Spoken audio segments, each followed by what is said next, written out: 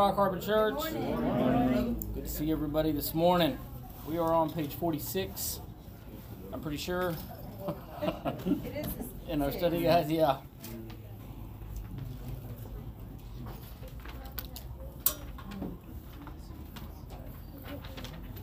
Usually I have to kind of keep track of it if I'm, like we were gone that one Sunday, and if I don't keep track of it, I'll just kind of thumb through the book until I find the place where there's a place where there's no notes, and I'm like, okay, this is where we're supposed to be. I'll study it till about almost time to go, and I'm like, oh my goodness, I'm on the wrong lesson, and then just have to wing it. So, building the temple in our books this morning, the central truth is that meticulous instructions from God require meticulous acts of obedience. So, what does the word meticulous mean? So, if you're going to be meticulous about something, what is that? You're going to take time. Very careful, take your time. Attention to detail, could we say that? Yeah. Some attention to detail. You can think of some things that you've done in your life or some things that you've been involved in that required you to be meticulous, required you to really lock in and pay very close attention to what you're doing. And usually that was because of the level of importance of it. There was something going on of high level importance. It's like, okay, we got to make absolutely sure we get this right. If we blow this, it's not going to be good for us. So we got to really lock in here and make sure that we're doing everything correctly. Who's got the instructions? Read those instructions. You know, you're really paying attention. And so we relate that word. You'll see it throughout the lesson. We're going to relate being meticulous and meticulous instructions really to being meticulous for God. And being careful about the way that I think I would rather use it that way, that word, being very careful.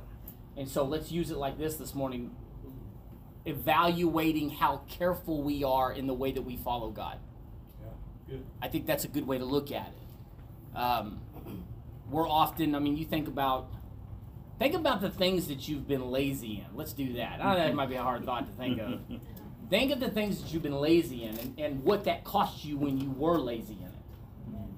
You know, you think, you just kind of let things slip, wasn't that big of a deal, or at least you thought it wasn't that big of a deal, and as time went on, it kind of accumulated, and then all of a sudden you're behind. I believe following God's much the same way. I believe if we're not careful in the way that we follow God, over time you can get behind. You can get behind on your prayers, and you understand what I mean, the terminology. You can get behind on your prayers. You can get behind on your reading.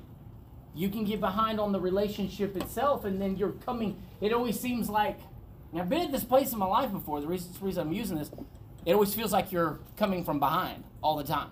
Amen. Playing catch up. Can we say it like that? Playing catch up. Never feeling like you are where you're supposed to be. Constantly sprinting to get where you need to be. And while sprinting is a necessity at times, maintaining is more important than anything else. Maintaining our relationship with God, maintaining your prayer life. And I'm not talking about, so when I ask you this question, I'm not talking about backsliding. Understand what I mean by that. I'm not talking about you backsliding. How many of us have come to different seasons in our life where we just wasn't reading like we were supposed to?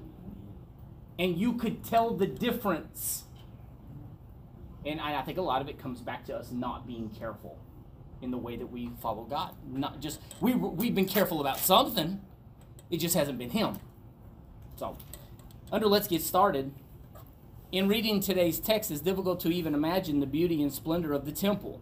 Most of us have probably never seen the amount of gold that was used in its construction. But even more significant than the material value of the temple was the moment when the Ark of the Covenant was brought into the temple and the presence of the Lord filled the place. And we obviously know from the Old Testament that was a great event, right? Big deal. It's a big event. And so I want to draw that line this morning that you understand that, okay, we're in the New Testament. And so where is the Spirit of the Lord confirming His presence with you now? Here, within the temple itself. Within your body. He placed the Holy Spirit on you to seal you. If you've been saved, you've got this seal on you. So the way that we treat our temple, and I'm going to get to this, the way that we treat our temple is very important. Why? Because it is hosting the presence of the Lord. Amen. So we can draw that line of being careful directly across from the temple, and how they paid very close attention to the details that were commanded to them on how that thing was to be constructed and to be built. And then we draw that to today in the new covenant. And if you think for some reason that we're not, well, you say, well, it's New Testament though, Tanner, it's not the same. Well, are you saying that we shouldn't be as careful? And if that's the case, then where's the argument for that? Yeah. What does that lead to? When we're not careful, where's that going to go? And I say that because so many people, there's too much legalism. There's too much legalism. Well, it's this is this and this is this, and we don't do those things anymore. And I'm going to make a point on that here as we go through this lesson. We don't do those things anymore. That was Old Testament. Now it's New Testament. I get all of that. I understand that I'm living under grace today. But because I live under grace is not autonomy, self-government, being autonomous, that is not a green card or a green light to just run free. Come on. Grace will take care of it. No, it's not it. We're missing the point if we think that's what it is. We're missing it altogether. So remember, I'll draw you back to that. Let's be careful. Be careful about how we follow him. Be careful about how we treat the temple. In Luke 16, 10 through 13, Jesus teaches about faithfulness in things that might be regarded as small or unworthy of much attention. As we look at the preceding parable, we see he has more than spiritual matters in view. Indeed, one faithfulness in spiritual details is often borne out in practical, day-to-day faithfulness regarding tangible things, in this case, money. And that's found in Luke 16, 10 through 13. Somebody turn to that in their Bibles. We're not going to get that, so I want to read it.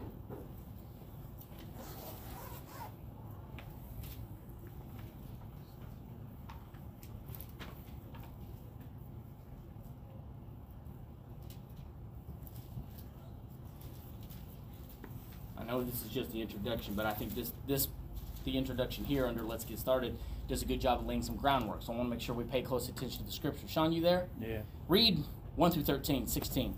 Wait, 1 through 13? Yeah, Luke 16, 1 through 13. 16. Okay. 10 through 13. Is it? Yeah, I thought it was 10 through 13, but I can do one. Well, it's it. I'm talking about as we look at the preceding parable 1 through 9. Oh. Am I saying that correctly? So we Okay, don't want to cover yeah, 1 through 13. Okay. Okay. All right. He told his disciples there was a rich man who had a steward who was accused to the man of wasting his resources. So he called him and said, "How is it that I hear this about you? Give an account of your stewardship, for you may no longer be steward." Then the steward said to himself, "What shall I do? For my master has taken away my stewardship from me. I cannot dig, I am ashamed to beg, or I cannot beg, I am ashamed to beg, or I know what to do, so that when I am removed from the stewardship, others may receive me into their house." So he called each of his master's debtors and said to the first, "How much do you owe my master?" He said, 800 gallons of oil. He said to him, "Take your bill and sit down quickly and write 400. Then he said to another, "And how much do you owe?" He said, 1,000 bushels of wheat. And he said to him, "Take your bill and write 800. The master commended the dishonest steward because he had acted prudently. For the sons of this world are wiser than their own generation, than the sons of light. I say to you, make friends for yourself by means of unrighteous wealth, so that when you fall short, they may receive you into their eternal dwelling." So the idea in these scriptures, and like the lesson is bringing out here at the very beginning, is the practicality of, we talked about it many times in here, and I love the way the lesson brings this out, is, being in a Pentecostal church, or believing a Pentecostal doctrine, and looking at the word from that angle of being spirit-filled and spiritual things. I call that out because Pentecostals sometimes are the worst, and I mean this with respect. Sometimes Pentecostals are the worst about practicality. And it's great to be spiritual. We need to be as close to God as we possibly can. But at the same time, being wise in the way that we handle ourselves and our dealings, because that's practical. It makes sense to be obedient to God through practicality, because those are the things that witness to the people that are lost. We're still, I think sometimes the mentality is if I get close enough to God, and you have to, this is just an example. If I get close enough to God, the Spirit will be so vibrant within me that everybody that's around me will just start getting saved. That would be great. But statistically speaking, most of the time that's not the way it happens. Like seriously, 99.9% of the time, it doesn't happen that way. It happens with a practical argument, practical conversation, being willing to engage in conversation, and talking about the Lord, talking about His goodness. See, wouldn't it be easier though? Wouldn't it be easier just to kind of like, you get close, it's like, any minute now. Okay, he just dropped to his knees, he got saved. All right, my job's done. That'd be great. But that's not the way it works. And so I say that because over the years, being in, and I love being in the belief system of Pentecostal and being Pentecostal. I believe in the full working power of the Holy Spirit. I believe in the gifts of the Spirit. I believe in speaking in tongues. I believe in all of those things. But we have to be very careful that we don't take pieces of the Word and we use that to trump everything else in life. We got to make sure that practical living is at the forefront, because that's the Word of God and that's what God teaches. It's practicality. Wisdom. Thinking about what we're doing before we do it. And in this case of Scriptures, he was talking about the practicality of the use of money. Centuries before Jesus' instruction on this matter, Solomon paid close attention to the countless details involved in the building the temple. In today's lesson, we will note how the king was careful to follow God's instructions to the letter. Such an example can speak to us today as we set out to be faithful to Him in all that we do, whether obeying His commands or displaying integrity as we interact with friends and neighbors. Okay, let's read the Scriptures this morning, page 47.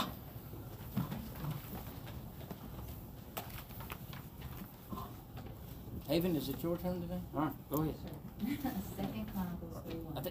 So Solomon began to build the temple of the Lord in Jerusalem on Mount Moriah, where the Lord had appeared to David his father. The temple was built on the threshing floor of Araunah the Jebusite, the site that David had selected. The construction began in mid-spring during the 4th year of Solomon's reign. These are the dimensions Solomon used for the foundation of the temple of God, using the old standard of measurement. It was 90 feet long and 30 feet wide. He made the most holy place 30 feet wide, corresponding to the width of the temple, and 30 feet deep. He overlaid its interior with 23 tons of fine gold. 4:19. Solomon also made all the furnishings for the temple of God, the gold altar, the tables for the bread of the presence. 5:1. So Solomon finished all his work on the temple of the Lord. Then he brought all the gifts his father David had dedicated, the silver, the gold, and the various articles, and he stored them in the treasuries of the temple of God. Solomon then summoned to Jerusalem the elders of Israel and all the heads of tribes, the leaders of the ancestral families of Israel. They were to bring the Ark of the Lord's Covenant to the temple from its location in the city of David, also known as Zion. Then the priests carried the Ark of the Lord's Covenant into the inner sanctuary of the temple, the most holy place, and placed it beneath the wings of the cherubim. The trumpeters and singers performed together in unison to praise and give thanks to the Lord. Accompanied by trumpets, cymbals, and other instruments, they raised their voices and praised the Lord with these words: He is good, His faithful love endures forever. At that moment, a thick cloud filled the temple of the Lord. The priests could not continue their service because of the cloud, for the glorious presence of the Lord filled the temple. Thank you. All right. Part 1, wise preparations for building. The account of building the temple begins with mentoring David's friendship with King Hiram of Tyre. First mentioned in 2 Samuel 5:11, when Hiram sent cedar timber, carpenters, and stonemasons to help build David's palace. Tyre was a strategic city for both military and economic reasons. Israel was in a strategic position as well, forming a land bridge between the desert to the east of the sea to the west. It accommodated trade between the empires of the north and south, adding to Israel's prosperity. The cedars of Lebanon were greatly prized in building, and the craftsmen of Tyre, the Sidonians, in verse 6, were known for their exceptional talents. A friendly alliance between Israel and Tyre would benefit both and provide the means to build a temple to honor the name of the Lord my God.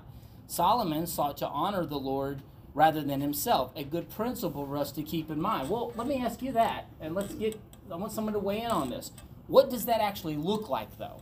To not honor yourself and to honor God, what does that actually look like? It'd be easy just for me to say, that's the way it's supposed to be, right? And everybody would say, amen. And then we would not really actually know what we're talking about here. If you're going to honor the Lord and not honor yourself, what would that look like? How would that actually look in real life? Humility. Okay, humility. Everybody agree with that? Rick? Giving him credit for everything, Giving him credit? for the good stuff that comes in your life. Could we agree this morning that it's a bit of a temptation to take the credit? Yeah. Amen. You can feel it, can't you? It's like, I did that. I was a part of that. That was me. And so we reach for that validation. We want to be validated. We want someone to say, hey, you did good. And so there's a bit of a temptation not to reach for God. All right, what else? You have to humble yourself. So God might be leading you down a path and you might think, oh, I'm too good for this, or oh, this isn't what I want to do. And you have to lay down your thoughts and your feelings and do what God is leading you to do. She said, lay down what you want. Now, that's tough. Because it goes back to that nature of us. We're kind of wired that way. It's to kind of do what we want to do. Now, you got to be very careful because there's a thin line. You got to be led by the Lord. You do. But remember, you can't become so heavenly minded that you're no earthly good. And so there's this line there that we follow the Lord and we use wisdom in what we do, and we make sure and understand that if I'm leading this thing, if it's me, if I'm leading this thing that we call life, it's probably not going to go very well. It's going to end up in a place that's not good. So what I mean by that, and I think a lot of people have some good arguments over this, I've seen sinners, people not living for God, doing well in life. Sure. I think sometimes we think, well, if I follow God, then I went from the bad life to the good life, in the spiritual sense. Let's make sure we understand that. So we got to agree on that. In the spiritual sense, you're not going to end up in hell, which should be more important than coming to God for some sort of material blessing. Amen. Like let's be honest, we could all just live in poverty from this day forward, literally in poverty, and it would be fine, knowing that our eternity is going to be with Him in heaven. Amen.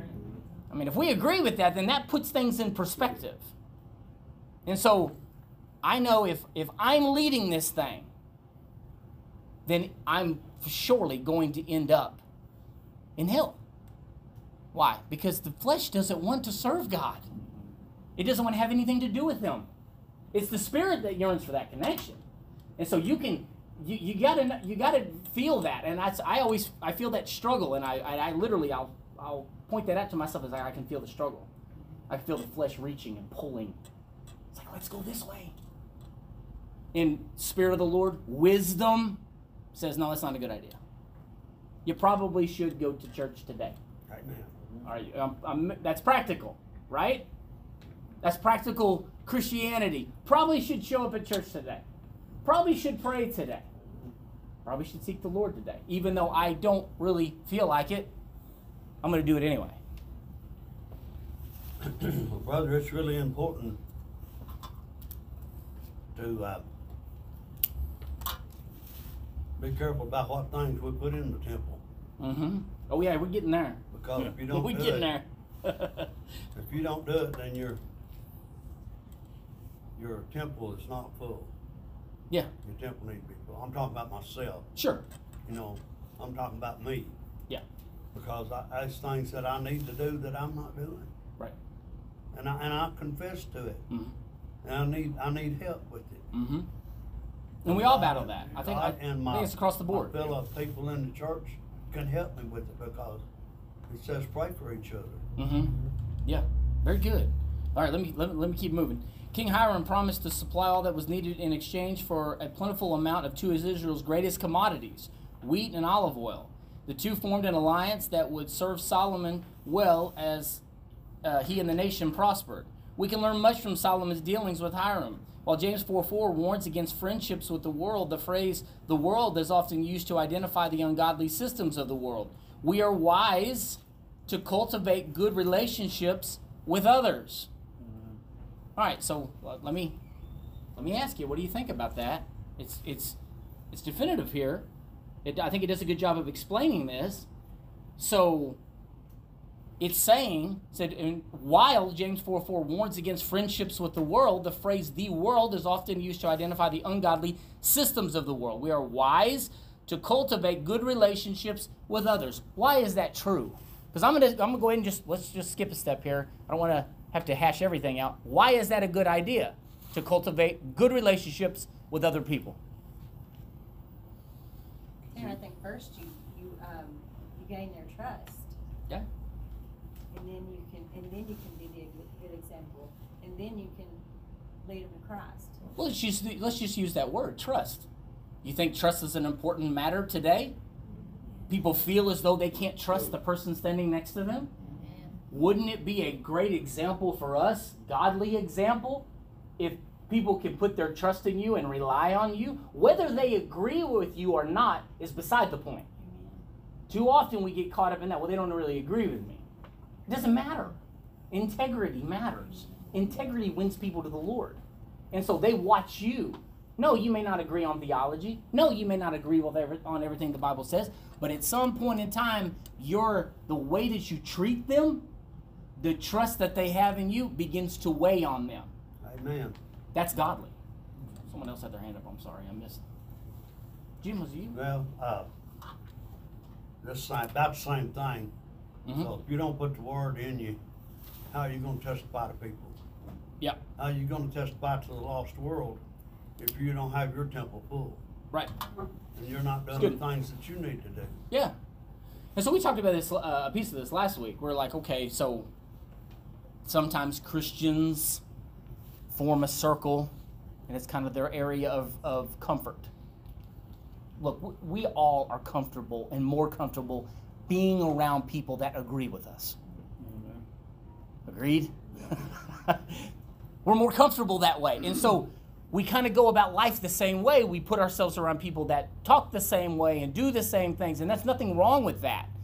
But do we understand that in order to win the lost, you're going to have to cultivate and make relationships with people that don't see things the way that you do? Amen. Now, where do we draw the line? How do we do that properly and not step over and step back into the area we came from? You cultivate these relationships, but there is a very firm line that you are not going to participate in the activities that you once did. Does that make sense? We're not going to get involved in the things that we did before because we know where that took us. So there's this place, the separation. It's like I develop a relationship with you. We have a good relationship together, whether that's a work relationship.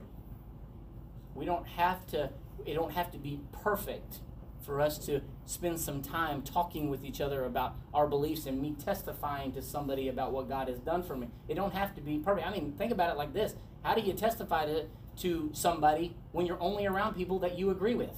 Come on. How does that work? Think about it. Think about the common sense approach there. It doesn't even make sense. So if you're going to testify, it's probably going to be to the people that really don't want to hear it anyway. Right?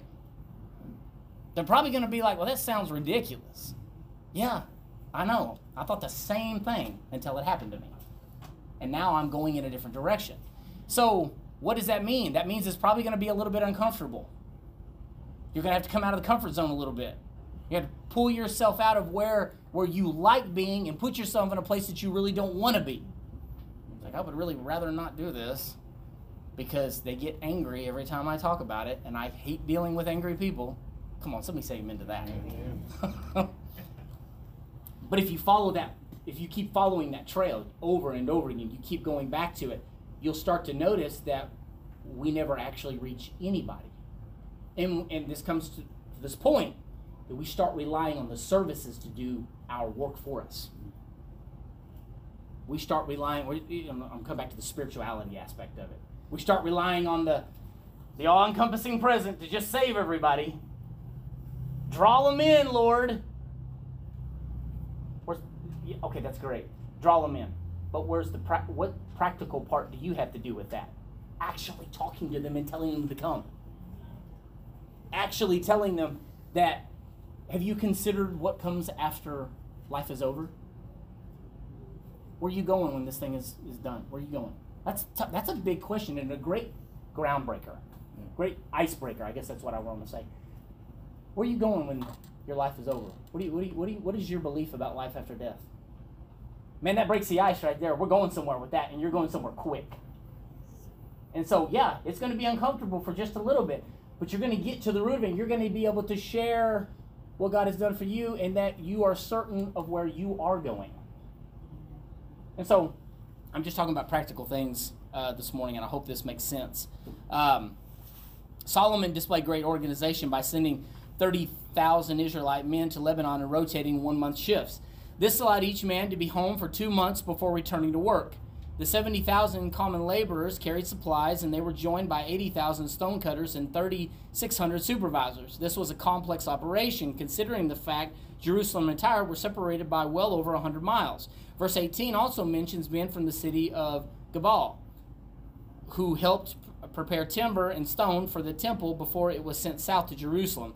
Diverse talents and roles and wisdom were required for the project. In the spiritual realm, we are called to use the gifts and talents God has given us and utilize the wisdom he gives to anyone who asks. All right, I'm going to say that one more time. I'm just going to read it exactly what it says here. Diverse talents and roles and wisdom were required for the project. I had to have everybody. In the spiritual realm, we are called to use the gifts and talents God has given us and utilize the wisdom is given to anyone who asks. So I could say, do you have gifts and talents that God has given you? You all are all going to say yes. Okay. The next question is more important than the first one because I'm pretty sure you already get the first one. The next one is, what are you doing with them? How are you using them?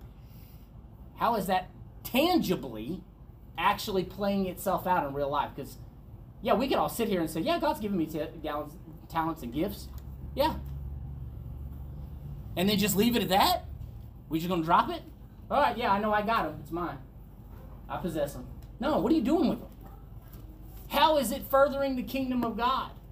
How is it assisting in the kingdom of God? How do we use the things that God has given us to assist the kingdom?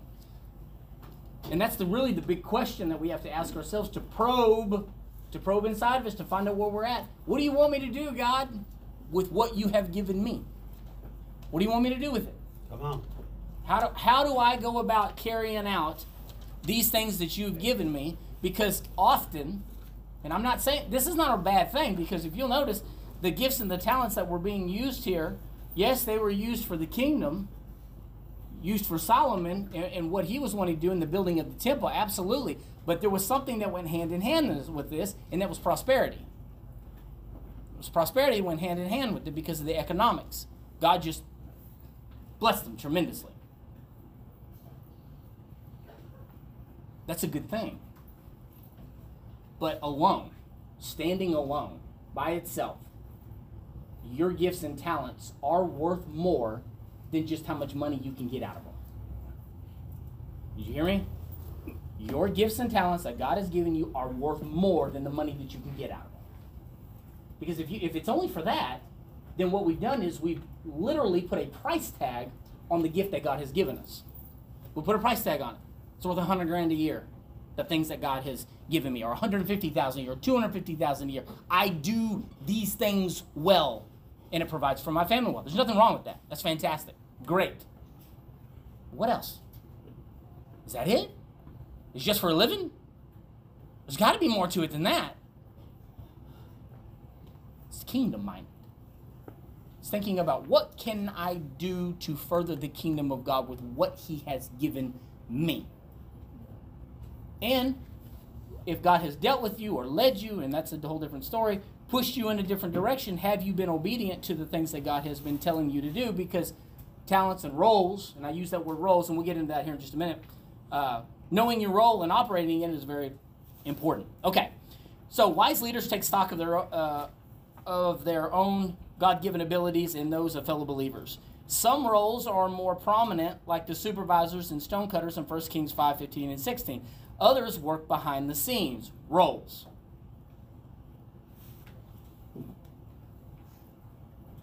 I don't know how many married couples we have in here that have been married longer than 20 years. I don't know. You talk to any married couple that have been married longer than 20 years, they're going to have a story to tell. They're going to tell you about filling those roles. And you can give me any successful marriage, and one of the common denominators is knowing roles. This is the husband's role, this is the wife's role. We operate within those roles, and that's how we are successful. You're not, in the world that we live in today, I mean, you're not getting anywhere without unification, unity. Especially in a marriage. A marriage has got to have that.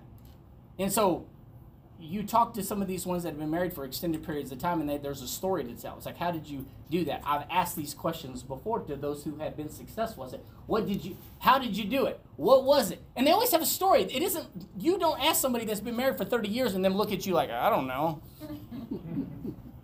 Just kind of tripped and fell and made it 30 years. No, there's a story. They'll have a story to tell. Well, let me tell you what it was. And a lot of times it comes back to knowing my role, what I was supposed to be doing. I did it faithfully. He or she did it faithfully. We made it this far. That's how it works. Knowing your role. It's the same way in church. It's the same way in church. It's being understanding of what your role is. And that's why it points out here. It points out some of the roles are prominent, some are not prominent. And that's one of the problems that we deal with in Western culture church today, is that when people come into disagreement, they do what's called church hopping. Looking for a church to validate a role that they want. Not being content with the role that they have. It's like, I don't want to be a whatever. Whatever. I don't want to be a lay person. I want to be on stage. I want to be one of the upper people in the church. I want to be a leader in the church. Oh my goodness. Is that the role though? Is that the role that God has led you to? Because I can assure you that if that's the role that God has led you to, you'll end up there. But what's happening today is people want to strong arm it. They'll make it happen. And if it doesn't happen here, then I'll go somewhere that will allow me to do it. It seems like something's out of balance. And like we care more about the way that we're looked at and viewed and the position we have than actually getting the job done. Well, it's no different than a job. It's like, okay, if you go to a job and they say, like when I worked at Sundowners, they would say, all right, my initial job when I got on there was to drill holes. Awful, lousy, boring job. She's like, that's my only job. They set the walls down. My job was to drill the holes like this, and there was this guy that would come behind me, and he had the huck bolts and these big guns, and they'd snap them into place, and that was the same repetitive job every single day. Now, I didn't want that job, though. I wanted something better. I don't want to do this job. Now, when I said I'd like to do something different, what kind of reply do you think I got? Look, if you're not happy with your job, then you can go somewhere else. But if you want to be dedicated to the plan, this is the game plan. You're going to be doing this. This is where we need you. You do this, and if that doesn't work for you, then you have to go do something different. We stay, and we grind it out. If it's not, we're too used to operating off of our emotion. We get upset because things don't go our way, especially in church settings. You have to be very careful with that because people get upset so easy in a church setting, and it's like, well, I had an argument, or I disagree with this, or I disagree with the position that I'm in. I'm just going to go over here. Think about that. And is it possible that we're chasing something, and then we put God at the front of it, and we pretend like it's God? But I'm chasing God, though. I know this is God's will for my life. It's funny, you made it through 4 churches in 2 years, still looking for God's will. Might be looking for it in the wrong place. Maybe we need to turn inward and look at ourselves. That's very important. Okay, so he said, like supervised stonecutters, yeah, God has established each of our own roles so we can function together as the church. And then, of course, I already made the point, stay in your role, stay where you belong. And I go back to the marriage aspect of it. I cannot do the job that my wife does. I can't. I can't do what she does. She's got a very specific skill set that she carries out in our family that gets us to where we are. She's very good with numbers. She's very good with balancing things. Thank God. And she even tell me sometimes, it's like, hey, I'm just reminding you, that person contacted you. You need to make sure and get out there and get that job done. It's not, I mean, she's so good at it. That's her role. I'm awful at that kind of stuff. But see, I accept that. I accept it. There are things that I can do that my wife cannot do. It's my role. This is what I do. This is what I'm supposed to do. In a culture today where people are cross-platforming, you understand what I mean by cross-platforming? Yes, men can do everything that women can do, and women can do everything that men can do. No. Fill your role. It's your role. Whatever your role is, you fill it and you do it to 100% capacity, and it's going to be successful. The problem is that nobody's happy with their role no more. So it's kind of like it's an upheaval in the system. And so I'll present this to you and we'll keep going. If everybody's unhappy with their role, how are we ever going to get anything done? If you cater to that all the time, everybody's just unhappy. I'm unhappy. I don't want to do this. I don't want to do that. And we just constantly cater to the unhappy person, we're not going to get very far. And I'm talking not only in the physical realm, but also in the spiritual. You're just not going anywhere fast. All right, section 2, the temple built. The temple was about to become a reality. Its location on Mount Moriah connected it with God's substitutionary sacrifice, since this was the place Abraham had been prepared to sacrifice Isaac until God provided a ram. From Abraham's time on, Mount Moriah was called the Mountain of the Lord. Temple construction began in Solomon's 4th year as king and continued for 7 years. There is repeated emphasis on precious metals, particularly gold, which increases in grade as one moves toward the most holy place. I want you to pay attention to this. Pure gold in 3 and 4, fine gold in verse 5, and gold from Parvium, likely located in Arabia, in verse 6. Staggering amounts of the finest gold available was used in the temple. Verses 8 mentions 600 talents, or approximately 42,000 pounds, and that was just for the most holy place. So I was thinking about this. You can do some figures on this pretty quick. 16 ounces in a pound. Gold right now is running about $2,000 an ounce. Do the math on that. Comes up to about $1.3 billion in today's dollars. And that was just the holy place. It's minus everything else. That's some serious, that was back then. The amount of gold that went into this. This was exotic. By all extent of imagination. Extremely exotic.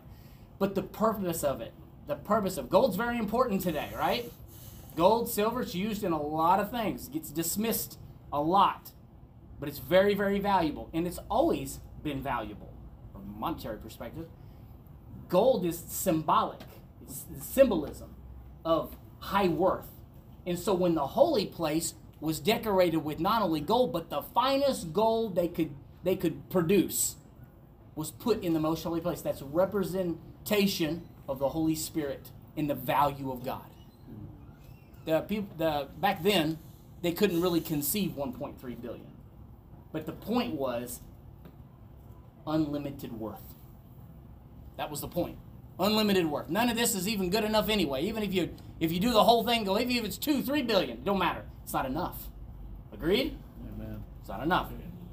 Chapter 4 describes the immensity of the building and the grandeur of its contents.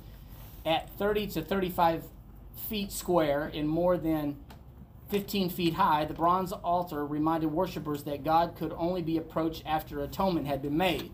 The bronze sea used by the priests for ceremonial washing measured 15 to 17 feet across and more than 7 feet high.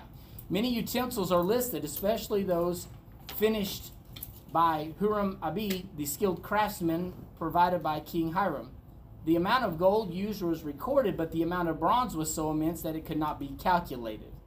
We'll come back to the particularness of the instructions and being particular about the gold, being particular about the bronze, and what was going in the temples. All right, so let's go back to what we talked about at the beginning before the last half of this.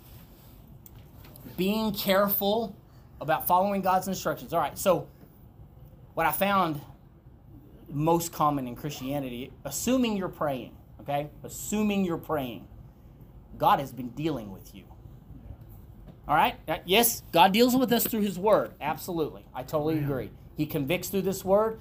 I'm not talking about that necessarily. I'm talking about you as an individual. He's been speaking to you personally. Something is going on right here inside of you. You can feel the pull. You can hear his voice. And maybe you try to shut him up. Maybe you're fully accepting.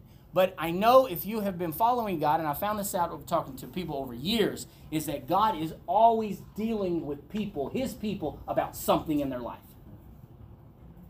And so what I'm bringing that forth for is that the reason he does that is for the cleanup of the temple. It's this. Because he wants you to distance yourself as far away from sin as possible. And so a lot of times what happens is we get so legalistic that we want to see God tell us a yes or a no in the Word. I'm fixing to tell you something. I want you to listen very carefully. We look through this thing, it's like, well, did God say that I could or could not do it? Let me see. Now, while I'm in agreement that we need to do that, sometimes the Holy Spirit will come to you personally and say, I told you don't do that. And you think, wait a second, I can't really find anything that says whether I can or whether I can't. And this voice is telling me I need to get my hands off of it. But because I'm thinking legalistically and legalistically minded, I'm not allowing the Holy Spirit to lead me. I want a firm yes or no. And that is one of our biggest problems. Amen. We want it in black and white. And when you want it in black and white, you're not actually letting the Holy Spirit lead you. So the Holy Spirit will speak to you. He'll deal with you. He'll convict you.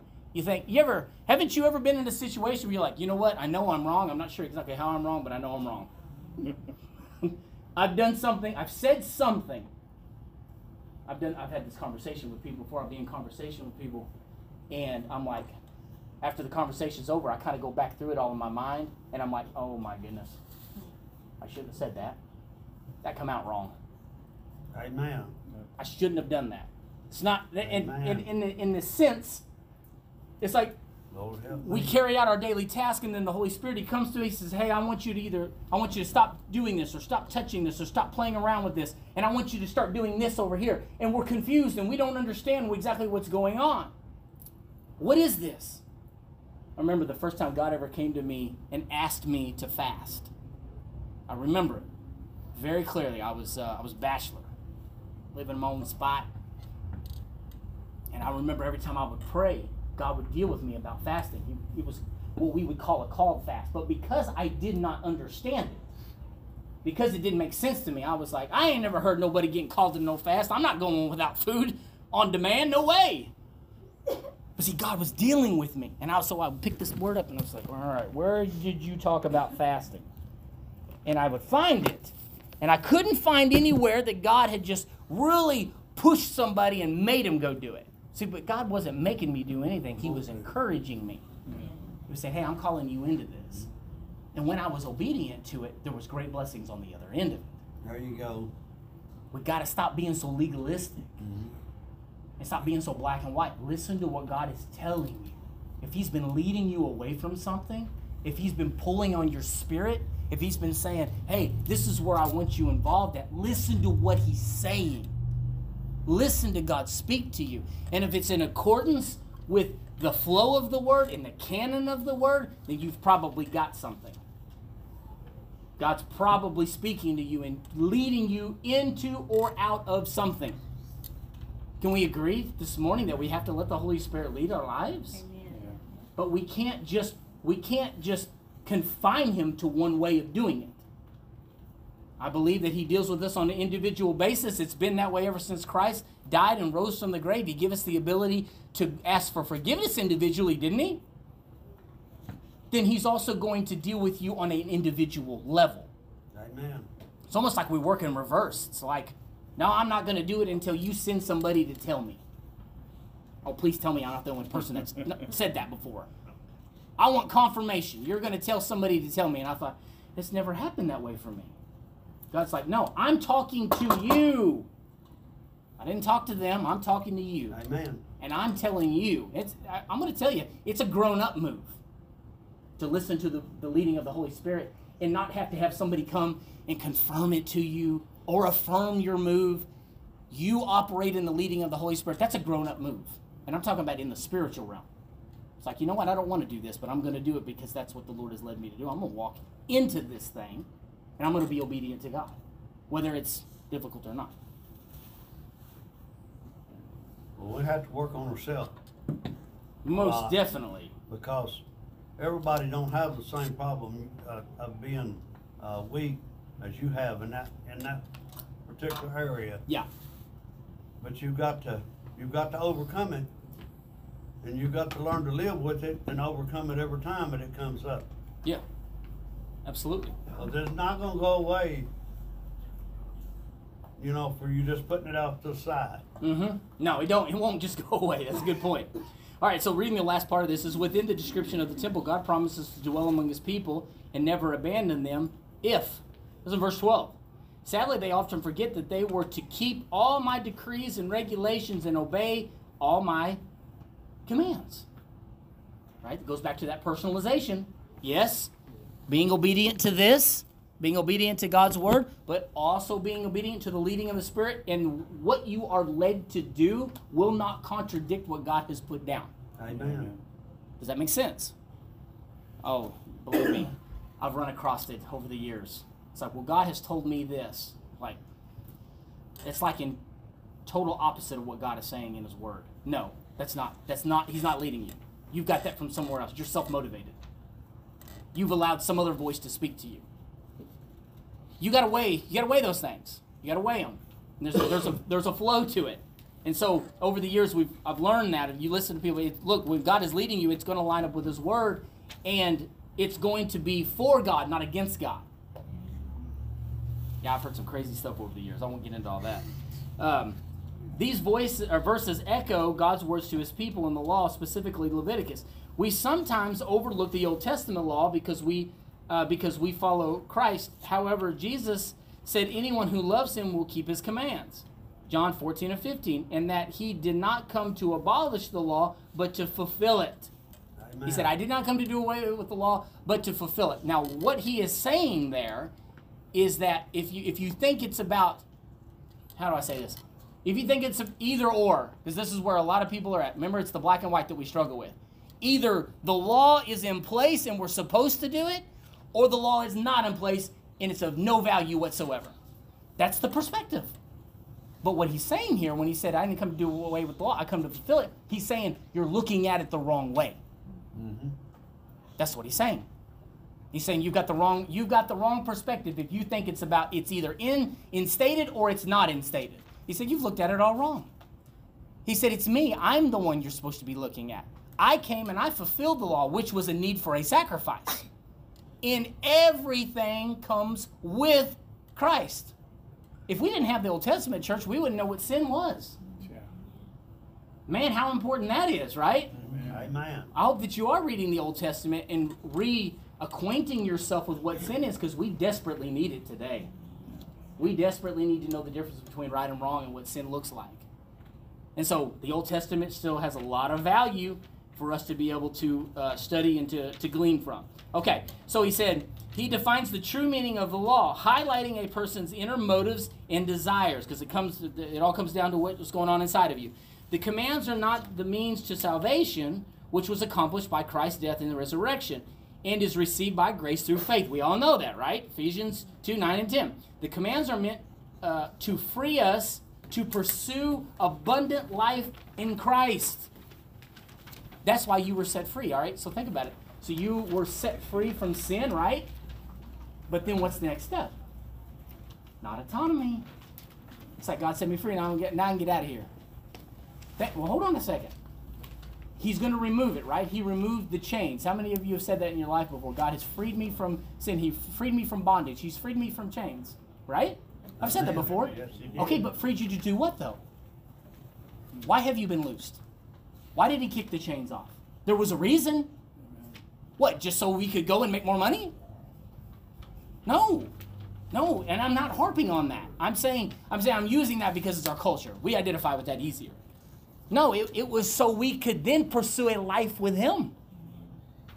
That's what's going on in our culture today, is everybody's unpacking that, especially in certain areas of Christianity. They've unpacked that. It's not about a pursuit of God. It's about God setting me free so I can go do whatever I want. It's like, all right, leave me alone.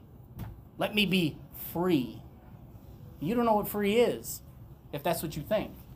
Because that's not what the free that he's talking about. It's not about that. It's about pursuing a life in God and being free in that. Thank God that we don't have those. Aren't you so thankful that we don't have those chains to have to deal with anymore? Amen. That today you actually can come to the altar, and I'm not necessarily speaking about a physical altar as much as I am coming before God yourself and pleading for mercy. He'll give it to you. It's already established. You can ask for forgiveness. He'll grant it. And you can be in a right relationship with him. That's powerful stuff. Amen. And then the pursuit. And then being in pursuit after him. Okay. Let's go to section 3. Hey, brother. Good to see you. Page 50. I'm going to try to finish this thing out. We got a couple minutes. Solomon had the tabernacle and its utensils brought to the temple. The mention of David in verse 1 provides continuity between the two kings and reinforces the fact that God was working within the covenant he had made with Israel. This continuity expanded when all the leaders of the tribes of Israel were summoned. The Levites and priests were tasked with bringing the tabernacle items and the ark from the tent David had pitched for it. The entire nation offered sacrifices to God before the ark. Scripture is careful to describe Israel's act of devotion in terms of perfect unity. The sacrifices they offered were so numerous that they could not be counted. God desires his people to be of one heart and mind. This is not uniformity. Okay, we need to, what is that? He says, the lesson is saying here, this is not uniformity. What is uniformity, though? Well, that's like what you always say, like, there's going to be some things that we read in the Bible that not everybody interprets the same way, but we all believe in the death, burial, and resurrection of Jesus. Like, there's no debating that, but there's other things we can talk about and debate and not have this rigid line. Right. Open hand conversation, closed hand conversations. You know what a uniform is, right? If you go to a place, if you go to work at a job and they have a uniform for you, what does that mean? Everybody looks the same. You wear a uniform. Everybody looks the same across the board. Uniformity, meaning that you are all doing the same exact thing. You're almost like, it's like a replication, like you're the same exact person. It's not what it's speaking of here. But often we misinterpret it as such. We think, well, the Bible's telling us we all have to be the same individual. It's not saying that. It's not talking about uniformity. Because there is diversity among God's people. Correct? See, that's the diversity. So we know that we are all different. What it's talking about is that we all have the same goal in mind when we come to the house of God. So you ask, I could take a poll here. We could ask, why are you here? I hope that it's to worship and bring praise to God. It's not a social event, though it can turn into that. Though we do get to fellowship, that's not what we're here for. Though there are benefits to being here with you, we're here to worship the Lord. And if we all agree on that, when we come in here and we give 100% to that purpose, God is going to get his job done. Things are going to happen. But if we got a quarter of them is here for the social part of it, a quarter of them's here for maybe a free meal, a quarter of them is here for another event, and then you got a quarter of them that just really don't care one way or the other. How are we going to become unified? You won't. Remember, not uniformity, but having the same goal in mind. Christ. Striving for Him. More of Him. We should want the most of Him that we can possibly get. So rather, God desires that we come to Him as one body. You know the scriptures. I don't have time to talk about it. You know the scriptures on the body, right? The hand, the foot. What is that symbolism of? What we were talking about earlier. Roles. We come to Him as a body. Everybody filling their role. That's what that is. Doing what it is that they're supposed to be doing. Unified in faith and devotion to serve Him in humble worship. In 1 John 17, 20 through 24, Jesus prayed that the disciples in the following generations would be unified for His glory.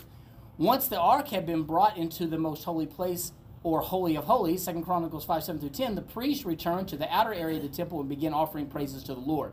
And a cloud filled the temple. Reminiscent of our similar scene in Exodus 40, 34, and 35, the cloud communicated God's awesome presence and unapproachable glory. There was a cloud there, yes, because His presence was there, but it was also because everybody was watching and they seen it.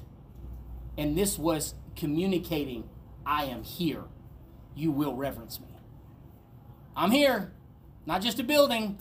There's something else here. So that's important to understand, because if you're being spoken to and God has been dealing with you as an individual, then this cloud, which resembles the presence of the Lord, is right there inside of you. The presence of the Lord is inside of you, dealing with you, communicating to you that He's present and here. What do we do with that? It also conveyed the immense power and command over the entire natural world. The priests were unable to continue ministering. God's presence will bring His people to their knees, either literally or in heart and mind. In His presence, we are reminded of our status before Him and how desperately we need Him. We need Him. It's not the other way around. Amen. Come on. We need Him. Keep that in mind when you're probing and you're looking in your life and you're asking about what God has been dealing with you about, and let's make sure that we're not dragging God to all of our events, that we're allowing Him to take us to His. If we do that, and we're careful, like we were talking about at the beginning, if you're careful about the way that you approach the Lord and careful about what you put in your temple and what you expose yourself to, you're going to grow in the Lord. I'm out of time, guys. God bless you. Thank you.